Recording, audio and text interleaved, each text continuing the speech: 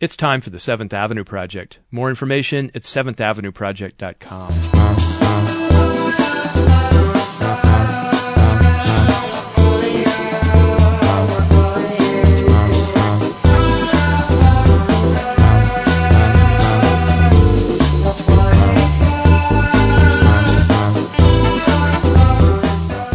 Hi, and yes, this is the 7th Avenue Project. I'm Robert Polly, and today we're going to rerun an interview that I was reminded of last week when I featured the cognitive psychologist Steven Pinker on this show. He was making the case that human violence has been trending downward, that we human beings have actually been getting nicer to each other for, the last couple thousand years. And one of the reasons, he says, is civilization, which has in fact civilized us. It has made us more compassionate and sensitive to others, and not just our immediate intimates. As the philosopher Peter Singer has noted, over the course of history, the circle of empathy has expanded.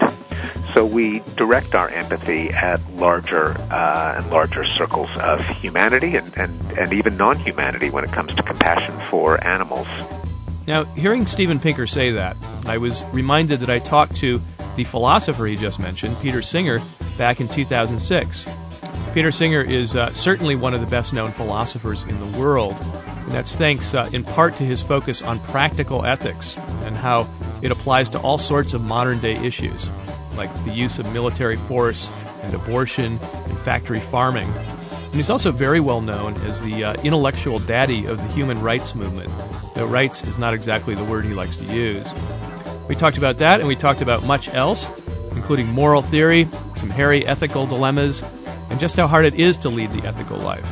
And of course, all those questions are perfectly relevant today, so this seemed like a good time to replay that interview. Peter Singer, welcome. Thank you. It's great to be here. When did you first decide to become an ethicist, and why? Really, I think the most significant decision for me was to work in applied ethics and try and make ethics relevant to my everyday life, which at the time I did this in 1969 or 70, around then, was unusual because the assumption was that ethics was a theoretical study and nobody was doing applied ethics really. But it was the end of the 60s and there were a lot of movements around to be more radical, to live more truly to our ideals. And I guess it was in a sense a natural consequence of that we should follow it through in our ethics. And it was when I encountered issues like the treatment of animals and also the question of global poverty, and those two issues, I guess, made me think, well, there's some really practical questions about how we live our lives that need to be brought into philosophy. And it was only then that I became an ethicist in the sense of someone who both studies ethics and tries to live it out as best I can. When it comes to ethical philosophy, you are a utilitarian. That's correct, yes. And how do you define your version of utilitarianism? Well, the classical version of utilitarianism was one that said we ought to maximize pleasure. We ought to maximize the surplus of pleasure over pain. My version is slightly different. It's sometimes called preference utilitarianism. What it says we ought to maximize is the satisfaction of preferences of people or other sentient beings that have preferences and minimize the thwarting or frustration of those preferences. So, preference utilitarianism is the term that's usually used for that. And this is completely different from a moral system that's founded on some explicit and absolute rules, do's and don'ts. That's right. A utilitarian might accept certain rules as general guides, as rules of thumb, you might say, but if it's perfectly clear that following the rule in some cases will, all things considered, have worse consequences, then the utilitarian will say, no, sometimes we have to break the rule. So utilitarianism, at least in the version that you espouse, requires a person in any given situation to sort of run a calculation about the ultimate outcome and its impact on what you call preferences. Yes, that's true. Although, of course, in everyday life, we don't have the time to run a calculation on everything that we do. That would be too incredibly complex. So that's why we have these rules of thumb, which can tell us that, in general, for example, if people ask you a question, you tell the truth, because telling the truth generally has best consequences. In general, you try and keep your promises. In general, you don't harm people and injure them, attack them, and so on. But, if you're ever sort of led to believe, maybe the rule isn't the best thing to stick with here, then you do have to try and calculate what the consequences will be.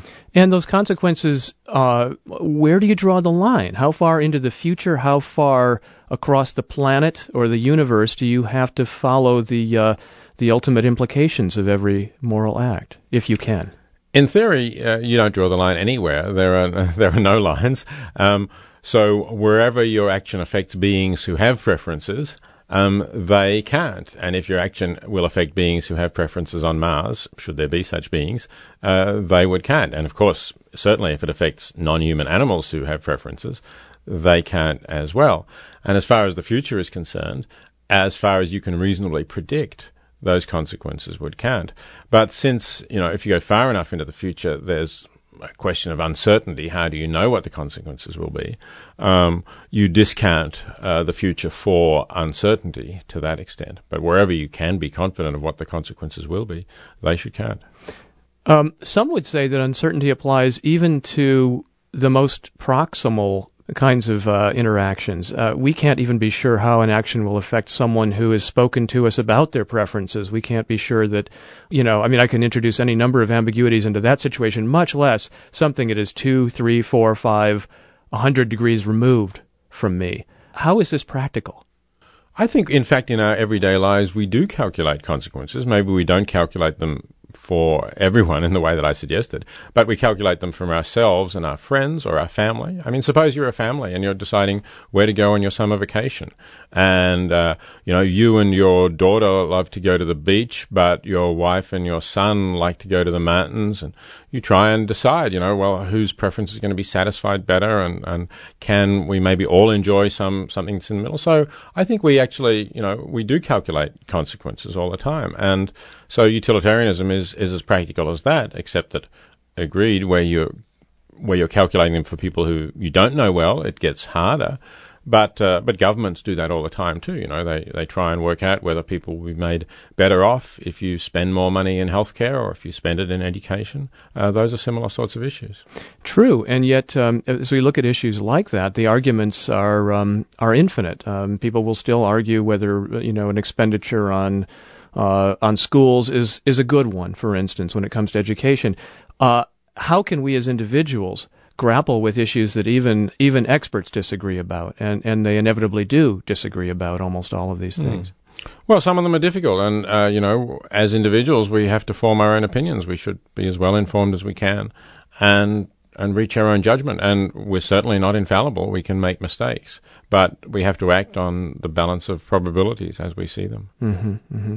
Now, I suppose one complaint about utilitarianism, and one that you've had to debate many times, is that in promoting some cumulative good, some ultimate good, some bottom line, it seems to authorize or have an anything goes attitude toward the acts that lead to that good.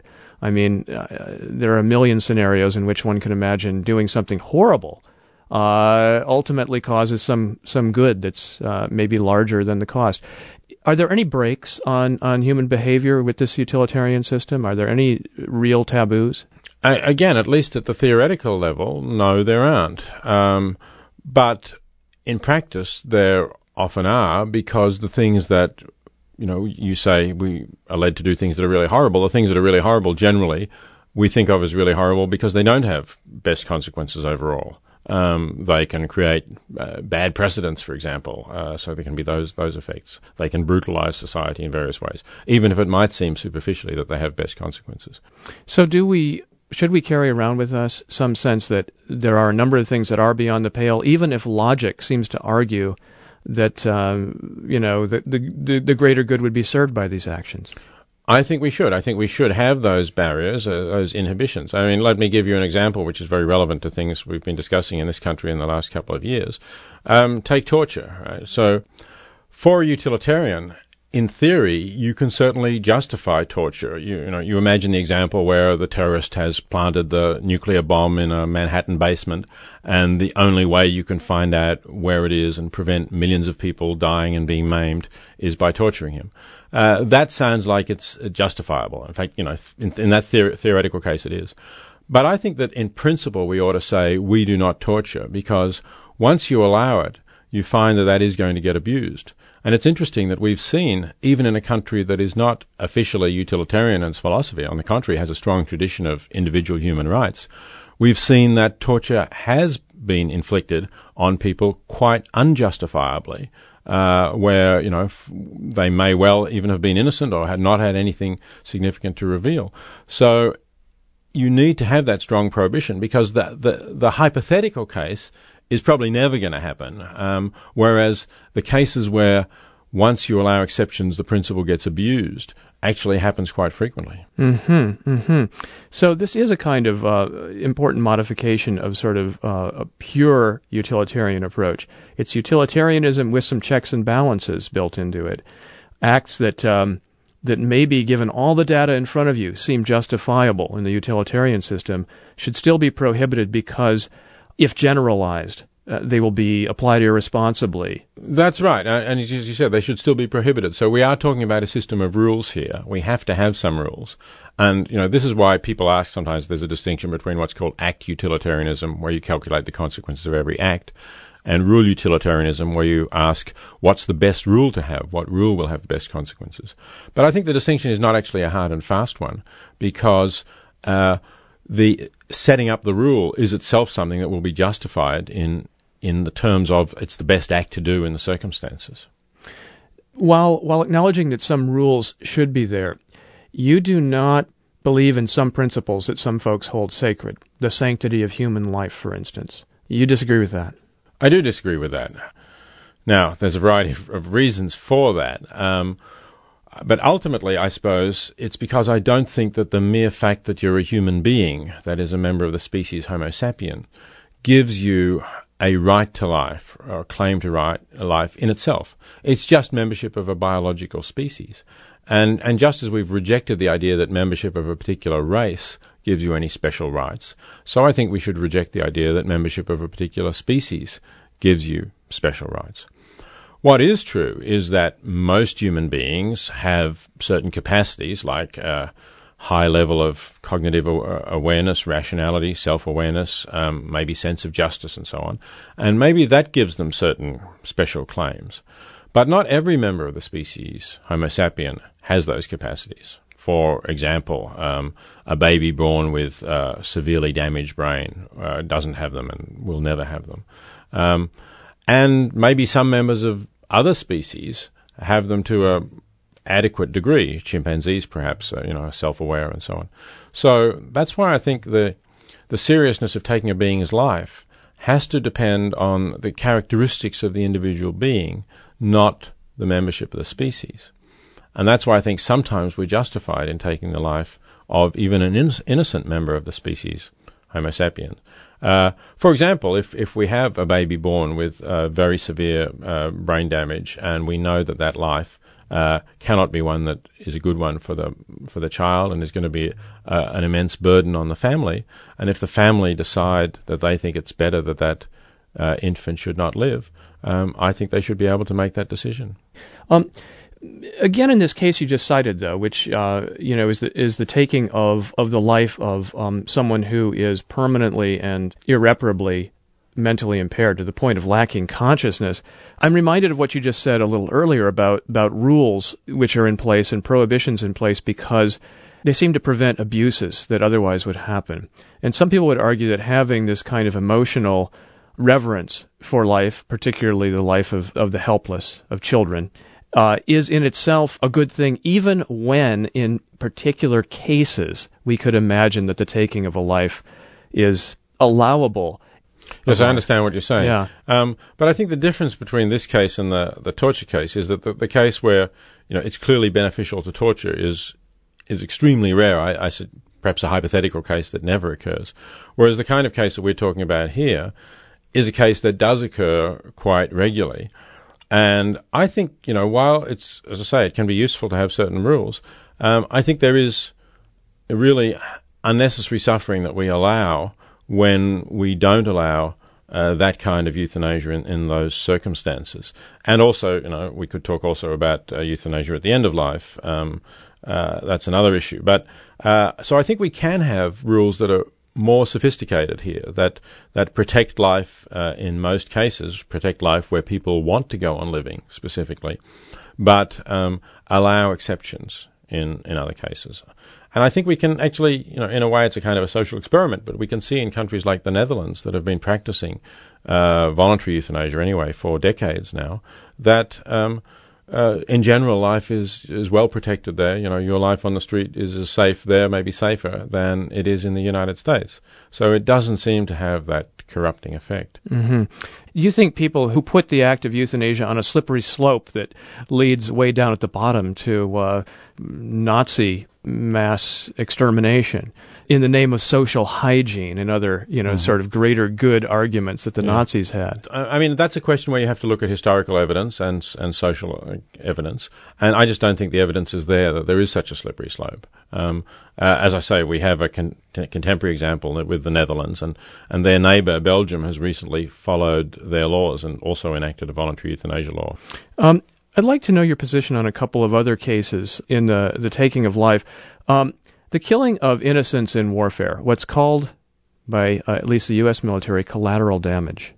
Right. I think it's a really interesting example because it seems to me that there's a kind of a contradiction between someone like President Bush saying he's pro-life and he wants to foster a culture of life, and authorizing bombing that he knows is going to kill Iraqi civilians. And, that has happened on many, many occasions. A few years ago, I published a book called The President of Good and Evil, in which I looked at that and gave some examples of it. And often this is not for really urgently necessary military targets. In one case, they bombed the city of Basra because they had information that the general, known as Chemical Ali, was there, who was a very nasty character who authorized, apparently, the use of poison gas against the Kurds. But he wasn't, actively in the field in charge of troops or anything. He was simply hiding in a civilian neighborhood, they thought. So they bombed this neighborhood. They hit a house belonging to a family where they killed, I think, 10 of 14 members of the family, ranging in age from infant to a grandmother. And they didn't kill Chemical Ali at all. He, was captured a few months later alive and well. So, how could you justify that if you really believe in the importance of protecting innocent human life? I just don't see how you can. But in principle, one can certainly imagine situations that must occur in warfare where, let's first of all premise our discussion on the idea that the war is just, where, in fact, the enemy is active, threatening lives, and is surrounded by civilians. What do you think of that case? There, I think there can be a justification. Again, because I look at it in a consequentialist view and don't claim to protect the sanctity of every life. If indeed it is a just war, if the enemy is a major threat, to kill many more people than the number of civilians who will be killed, if there's a urgent military necessity to attack the enemy where he is amongst those civilians, and you do what you can to minimize the loss of civilian lives, then it can be justified, I think. But as I say, not so much in terms of the doctrine of the sanctity of life as in terms of just the proportion of the consequences. Another case where this comes up is in looking at the death penalty. Now, I know that, of course, there is no clear consensus on the effectiveness of the death penalty as a deterrent. Many people would say it's not at all. But if it were a proven deterrent, would a policy that inevitably results in the execution of innocent people in the course of executing the guilty, and let's say it results in the execution of far fewer innocent people than it does guilty people who otherwise would threaten the safety of the populace, would you say that's okay? Well, obviously you would want to get your legal system as good as it could possibly be to make sure that very, very few innocents were put to death. And you would want to make sure that the evidence that there is this major deterrent effect that clearly outweighs the number of innocents, that evidence is overwhelmingly strong. And I totally agree with you, incidentally, that it isn't. I think the evidence goes entirely the other way. The death penalty is not a deterrent. But if it were, then I would have to accept that, yes, there was a case for using it, even if you knew that occasionally an innocent person would be killed, because the argument would be simply that more innocent people would be being killed if you didn't do it. And I guess what's significant about utilitarianism here, and what doesn't quite fit with ordinary people's intuitions, is that I think the utilitarian has to take responsibility for all the foreseeable consequences of your actions, you see. So some people would say in this case, well, if the state executes people and knows that some of them are innocent, then the state is responsible for the deaths of those innocents. But if these murderers, who are not deterred by the death penalty, assume you don't have the death penalty, kill innocent people, that's not the state's responsibility, because it's the murderer's responsibility who do it. Whereas what I say is, if in fact your evidence were good enough and you knew that your decision not to have the death penalty was leading to the deaths of those innocent people, then you do have to take responsibility for that. Now this, of course, runs counter to, I think, a real cornerstone of the American legal philosophy, which is the sovereign rights of the individual. And that leads some people to conclude, as the saying goes, better 100 guilty men should go free than one innocent man be put in jail. Mm-hmm. Or better 100 guilty men should live than one innocent man be executed. Does that philosophy hold any value for you, the one that I just stated? Well, let me first say that, just that statement is something that I can agree with, if you like. Better 100 guilty men should live than one guilty man should be executed. One innocent man. Sorry, one innocent than one innocent man should be executed. But we were talking before of the assumption that when we let these 100 guilty men go free, they're not just going to go free and enjoy the rest of their lives peacefully, they're going to kill other innocent people. So if that's the case, if we assume that letting the guilty go free is going to mean more innocents die, then I do disagree with what you've described as the cornerstone of American philosophy or individual rights.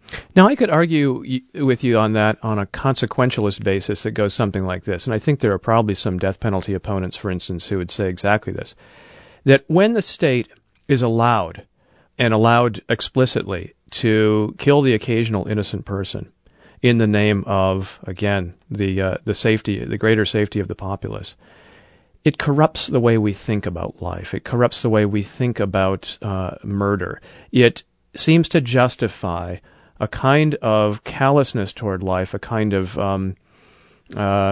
cold and clinical view of life that ultimately will lead to bad consequences, because those societies that don't take life really seriously end up giving rise to a lot more killing.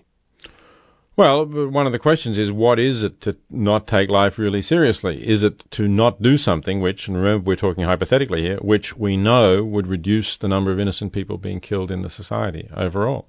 You might say that's the attitude which shows how much you value life. So I'm not sure that it would have the corrupting effect that you're referring to. Yeah, well, this is very personal take on it, but I've always wondered whether sort of absolutes like pacifism and thou shalt not kill, though simplistic, though they can be proven to be illogical and not always result in the right action, whether they create a culture of caring, a culture of compassion that ultimately leads to less brutality and less crime. Yeah, I mean, I think it's a kind of an optimistic view, and I must admit, during the Vietnam War, I was interested in pacifism, and I thought that was the best argument for pacifism. Not that it's absolutely wrong to kill, but that by being a pacifist, you will create a culture in which the idea of killing becomes unthinkable. That's the hope. But I suppose I've become a little more cynical now, and I just don't believe that. I believe that it's simply going to allow the callous who are prepared to kill to be dominant, and that's why I think you have to, regrettably, abandon the pacifist stance. Now, I want to get to an issue that you're probably most heavily identified with, which is animal welfare, and I'm not saying animal rights.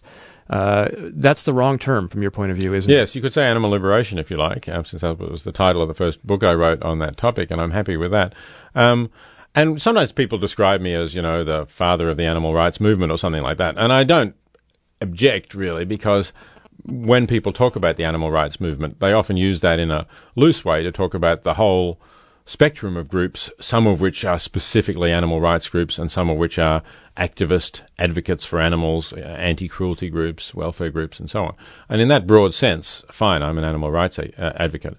But I don't actually think that the foundation of my views about how we ought to change our behaviour in regard to animals is based on rights, because as a utilitarian, I base it on consequences, on not thwarting their preferences for a decent life, on not causing them pain, which obviously they have a desire to avoid, and suffering and so on.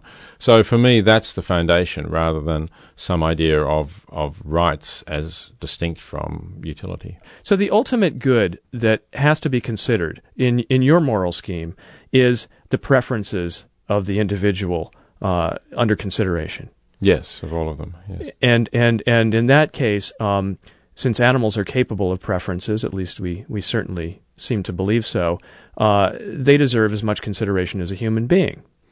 Well, where there are similar preferences, they deserve as much consideration. I mean, it may be that we have different kinds of preferences. Maybe even in some cases our preferences are more intense or something like that.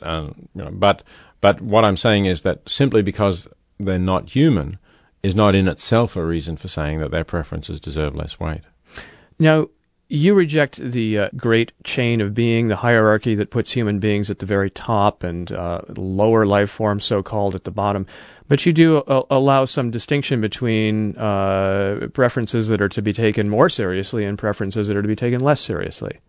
Well, yes, certainly, because beings with greater awareness can have different kinds of preferences, which can matter more to them. So that beings like us, who can see themselves as existing over time, can work for things in the distant future. And we can, it can be terribly important for us that we're able to complete some goal or achievement or objective. We might have worked for it for many years.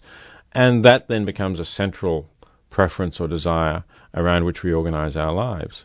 Whereas some other animals, I don't know, let's say a fish or something like that maybe, presumably don't have these thoughts about what will I be doing next week or next year or some distant future period. So I think for that reason, even though they can feel pain, and even though we should consider their capacities for pain and avoid inflicting pain on them wherever possible, I think that the wrongness of killing them is much less than it is in the case of killing those humans who look into the future and work for the future and want to fulfill their goals in the future. And therefore we're frustrating special kinds of preferences there.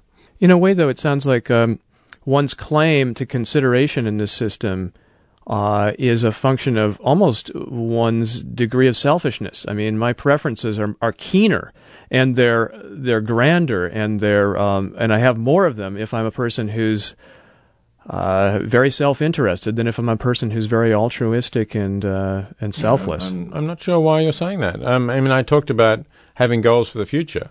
Your goal might be to earn $1 million and build a nice house overlooking the sea here in Santa Cruz, or your goal might be to earn $1 million and to give it to Oxfam America so that they can help an entire village of people in, Mozambique to have safe drinking water and have a school where they can educate their children. If that's what you want, then your preference for it counts just as much. And of course, the fact that you'll satisfy the preferences of a whole village of people in Mozambique adds to the importance of that goal in a way that it doesn't towards the importance of the more selfish goal. Well, I guess I was picking up on a notion that I detected in your earlier response, which said that maybe a lower life form doesn't really care as much, or it's not as invested, and therefore its preferences shouldn't rank as highly in this weighing process as a human being, for instance, who has a great deal invested and a great deal of passion and desire about a certain goal. So that, I logically extrapolated and thought, well, what about two human beings, one of whom is a grasping, self-serving, someone who feels that their every need is very urgent, and another person who's very detached and we might say selfless, who's more likely to yield? Well, I think that, there is an interesting problem there. I agree. There is a issue from my view about if someone is very detached in some way and don't have strong desires at all for their lives, do they count less than the person who has those intense desires that you referred to? Well, perhaps they do if they really are so detached that they just don't care much about what happens to them. Perhaps I have to say yes.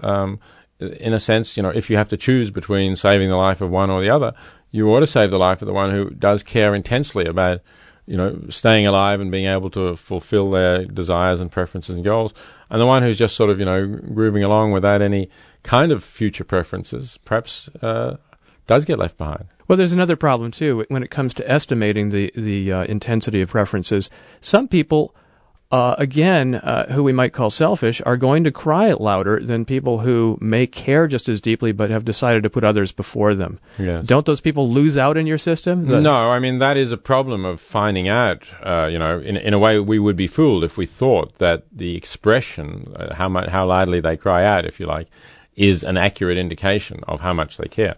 And it is, you're right, it's a problem for any kind of utilitarianism. How do you measure preferences, or how do you measure how much happiness somebody gets from something? That's just, I have to accept, that's simply a problem of measurement that we can't really be accurate. So in a way, we can only be confident where we have quite, gross disparities in how much someone gets out of something. So there are places where even utilitarianism has to throw up its hands and say, we just can't judge. It's just too difficult. Just as we ought to say, in some policy decisions, we just don't know what the outcomes are going to be of putting more money here into healthcare in the community, as distinct from putting more money into education. It's the same kind of, imponderable calculation. You never quite know whether you've done the right thing. Do you have any of those in your personal life? I guess I certainly do have, decisions about what I should be doing. I mean, I give away a certain amount of my income to support various organizations, and I often get into discussions with people as to what I should be doing. For example, I do give quite a lot to Oxfam America because I think they're, a great organization that's working to alleviate poverty in the poorest countries, and also works as an advocate for people in those countries and global forums, like on trade issues, subsidies that harm people in developing countries, and so on. But people in the animal movement sometimes say, well, but by supporting people, they're probably meat eaters, they're going to make animals suffer. Wouldn't it be better just to work to make more people vegan so there are fewer animal suffering? And other people will say, shouldn't you give it to an organization that's just trying to stop population growth, because isn't that the underlying problem with global poverty? So those are real questions. I mean, I don't have any definite way of saying, no, it's better to put it here than to put it there. And I don't know that anybody does. It would be great if somebody could calculate all the consequences and work it out. But life is difficult that way. We just have to accept that. I think you've been charged with advocating a system that doesn't allow much room for the heart, for love, for feelings like compassion, but rather reduces it all to sort of cold logic.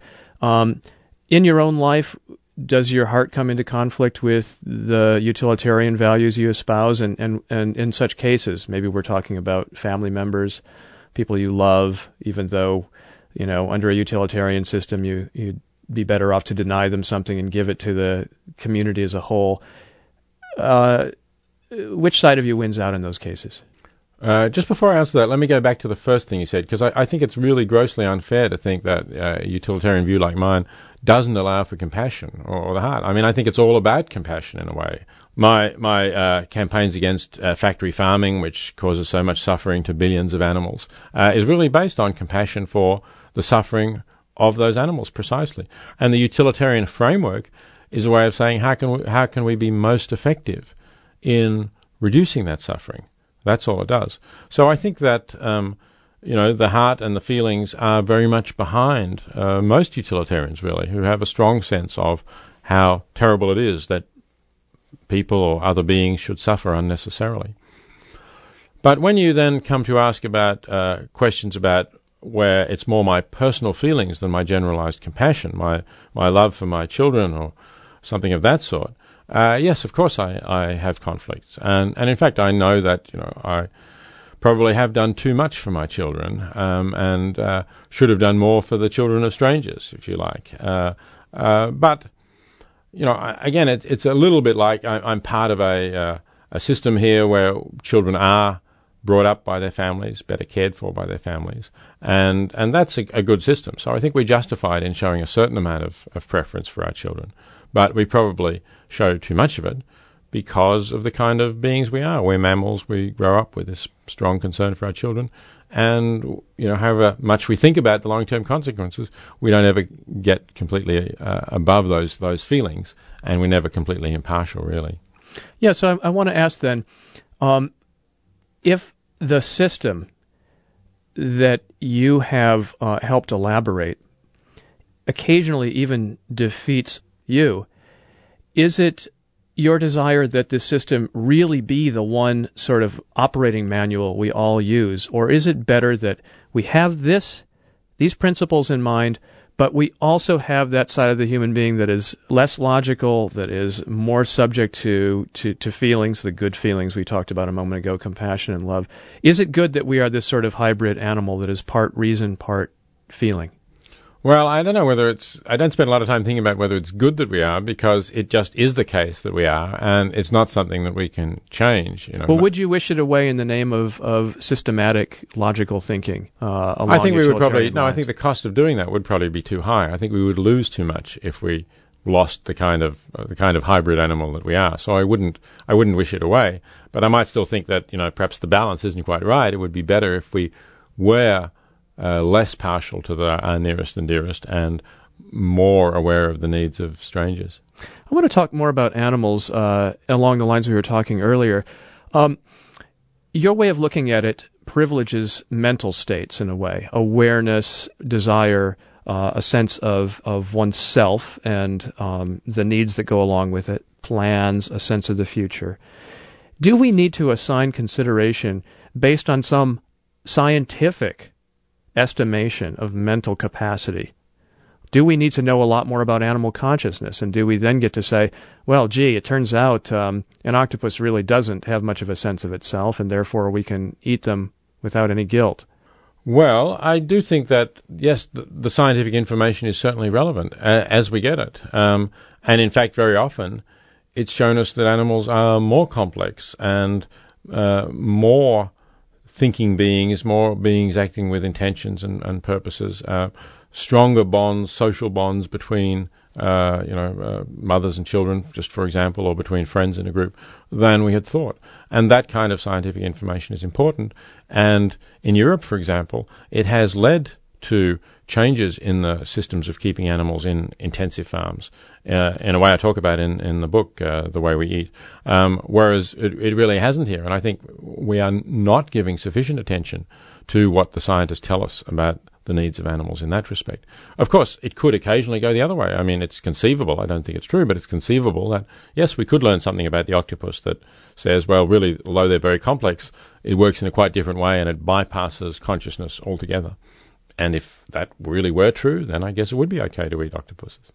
Again, maybe I'm getting too carried away with implications, but if we're to assess consideration based on mental competence when evaluating the relative claims of human beings and animals, and we also do this regarding extreme differences among human beings, like the case of someone who's in a persistent vegetative state versus someone who is fully conscious and aware.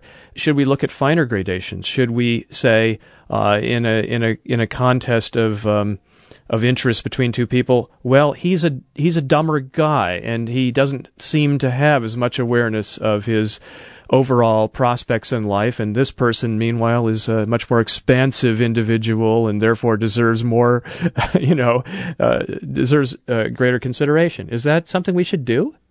No, I think at this point we do have to come back to questions about the general structure of society and wanting, certain broader principles of wanting to make everybody feel equally a part of society and so on. So, whereas we could imagine in some circumstances making those more fine-tuned distinctions between people would have some immediate short-term benefits. At that point, I would agree with what you wanted to say earlier about the whole area, that it's better to simply have a general principle that we regard everyone as equal once they pass some limited tests for having a degree of self-awareness at all. Now, your latest book, which is called The Way We Eat, Why Our Food Choices Matter, gets into the specifics of dietary decisions and consumer decisions around food and the consequences environmentally, on animal welfare, and also on economic fairness with regard to workers' pay and workers' treatment in the food chain. This issue of diet quickly gets into a question sometimes in human affairs of who's virtuous and who isn't. There's a stereotype out there of the virtuous vegan or vegetarian, or even the smug vegan or vegetarian, and the guilty meat eater. Do you think questions of moral superiority have any place in this sort of ethical debate that we're talking about? I'm not really interested in who's morally superior for the sake of, some people believing that they're virtuous and others are vicious. But I am interested in the consequences of what people do. And in that respect, the vegan is inflicting less harm both on the planet and the environment and on the animals than the conventional American meat eater. I think there's no question about that.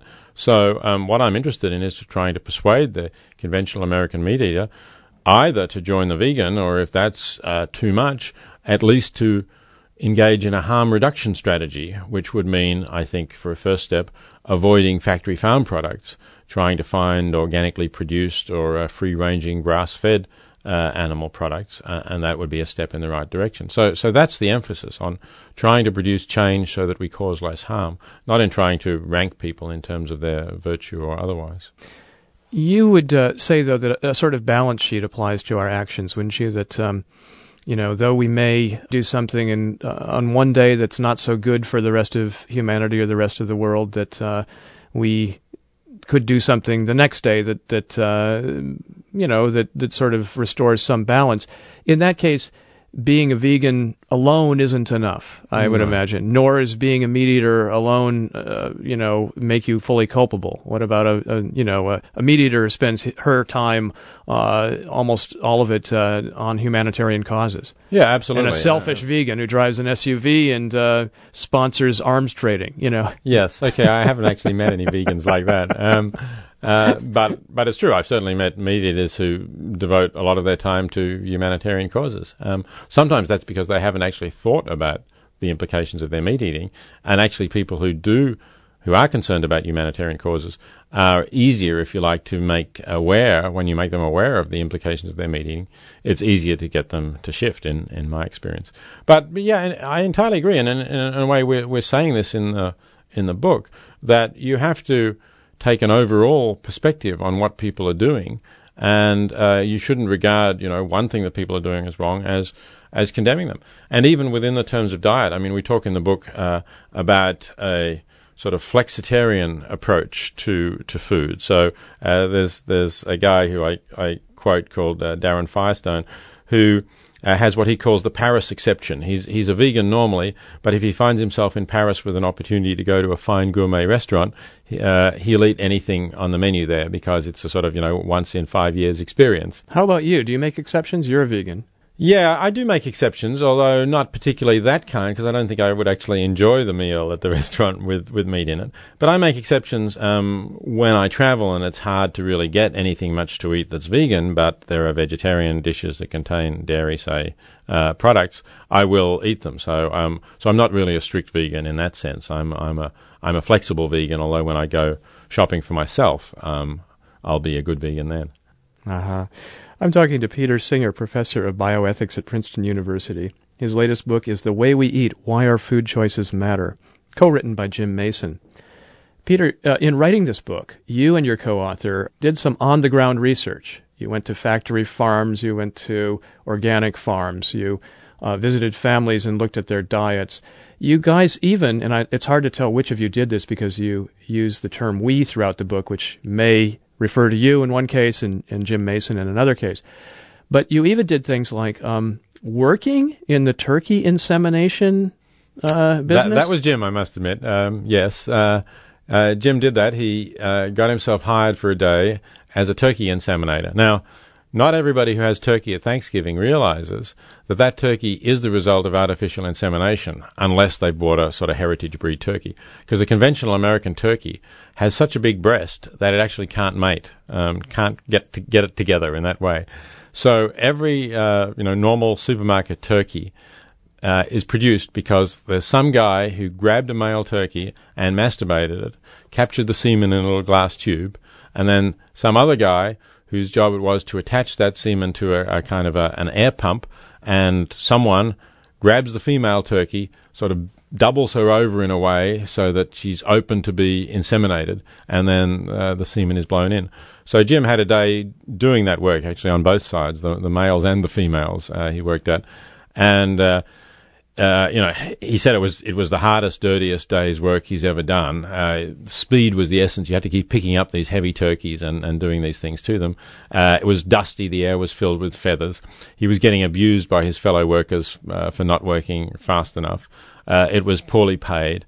And, of course, they were very rough on the birds. I have to admit, it was hard to picture you being the one who was involved in the turkey insemination, so my guess was that it was Jim Mason. But you did visit some factory farms. Yes, I have visited factory farms. Yes. And as a person who's devoted a large part of your life to animal welfare issues, how did that, and this, I want to ask this on a personal basis, how did it feel? It's terrible. I have to say it's really terrible because you're helpless there. You can't do anything about it. Even if, I haven't done this, but I know some people who have. They've gone into factory farms and they've taken some chickens out of cages. Sometimes there are chickens that are loose. In fact, sometimes there are chickens that have fallen into the manure pits and are going to starve to death, really, because there's no food down there, but somehow the cage is broken and they've fallen out. And they've rescued them, So you can do that too, you can take 5 or 10 chickens. But there's maybe 40,000 chickens in a shed. There's nothing you can do. They're going to go on suffering after you've left. And it's terribly frustrating. It's also just physically unpleasant. The air is terribly bad, and it's noisy. The chickens are noisy. The pigs I've been into, it really stinks. The ammonia's there, and you can see the pigs sort of totally bored, have nothing to do, really frustrated, often lying uncomfortably on bare concrete because it's, they don't want to go to the expense of giving them any straw or other bedding. So it's a very frustrating experience. We have these expressions like red meat conservative and granola eating liberal, reflecting some ideological slant to dietary issues. Do these issues, veganism, vegetarianism, conscientious food choices, do they tend to break out ideologically? And if so, why? Well, to some extent they do, although a lot of conservatives are very troubled about factory farming. Because, in the real meaning of the term conservatives, that is conserving what was there in the past, factory farming has been a radical force. It's completely destroyed a lot of rural communities because it reduces the amount of labour required for farming. It makes it impossible for independent small farmers who incorporate a lot of conservative values to continue to make a living. You can't make a living. You used to be able to make a living, say, with a flock of 4,000 or 5,000 hens laying eggs. You need about 1 million hens to make a living now. And so, of course, it has to be a factory farm, and those hens have to be in cages, unless you're selling organic or free-range eggs and getting a higher price for them. As for the, granola-eating liberals, well, I suppose my experience is that most people who are vegetarian or vegan are liberals, but not all of them. A well-known example, I guess, is Matt Scully, who was a speechwriter in the Bush White House, who wrote a book called Dominion, which is a strong call for, he calls it mercy. He doesn't want animal rights, but he wants mercy towards God's creatures. So again, Christians can very well have a different attitude towards animals from the acceptance of industrial farming and the other abuses that we inflict on animals. Do you see much movement in what would appear to be traditionally partisan positions? Do you see much of that happening? Conservatives who are interested in these issues, or on the other hand, liberals who aren't and are opposed to these positions? Yeah, there is some. And again, Matt Scully's book was an interesting example, and it got picked up by a lot of conservatives in this country. It got a front page feature in Pat Buchanan's magazine, and he got onto a lot of other conservative Christian radio programs and so on. So I think there is, some sort of change. Even the Pope, actually, when he was Cardinal Ratzinger, made a statement against factory farming. So I think this is interesting, and I hope that conservatives and religious leaders will start to take these issues seriously. J.M. Coetzee, the Nobel Prize winner in literature from South Africa, gave a couple of lectures a few years ago at Princeton University, the Tanner Lectures. They were expecting a lecture on literature. What they got was a story, a fiction, about a woman named Elizabeth Costello, who's an elderly writer, and who is a vegetarian, and who is horrified by our treatment of animals, and sees that we're slaughtering them by the millions, and likens it to the Holocaust, for which she's sharply criticized by some of the book's other characters. Is Elizabeth Costello's feeling that this is almost impossible to live with horror, is that something you share? Not exactly. I can well understand that feeling, but I don't actually feel it deeply in the way that she does. I sometimes have moments when I do think like this, as, when I visit a factory farm and think, this is going on all the time, all around the country, and I can't do anything about it. I do have that. But I suppose I don't have quite that sense. Perhaps, I'm not sure why, but perhaps because I grew up eating meat, accepting it. There are members of my extended family who still eat it, with whom, I'm still on friendly terms. I still regard them as good people in most respects, although not quite in this one. And so I suppose I think that it's a terrible thing that we're doing, but that it is part of the world that I've always lived in, and it doesn't shock me in the way that it would if I had never lived in it and then gone to some other country in which all that was going on. I'm sure I would have been more shocked. Mm-hmm. Well, Peter Singer, I want to thank you for spending this time with us today. Thank you. Thank you. It's really been great talking to you, and you've asked a lot of challenging questions. Peter Singer, professor of bioethics at Princeton University, recorded in 2006.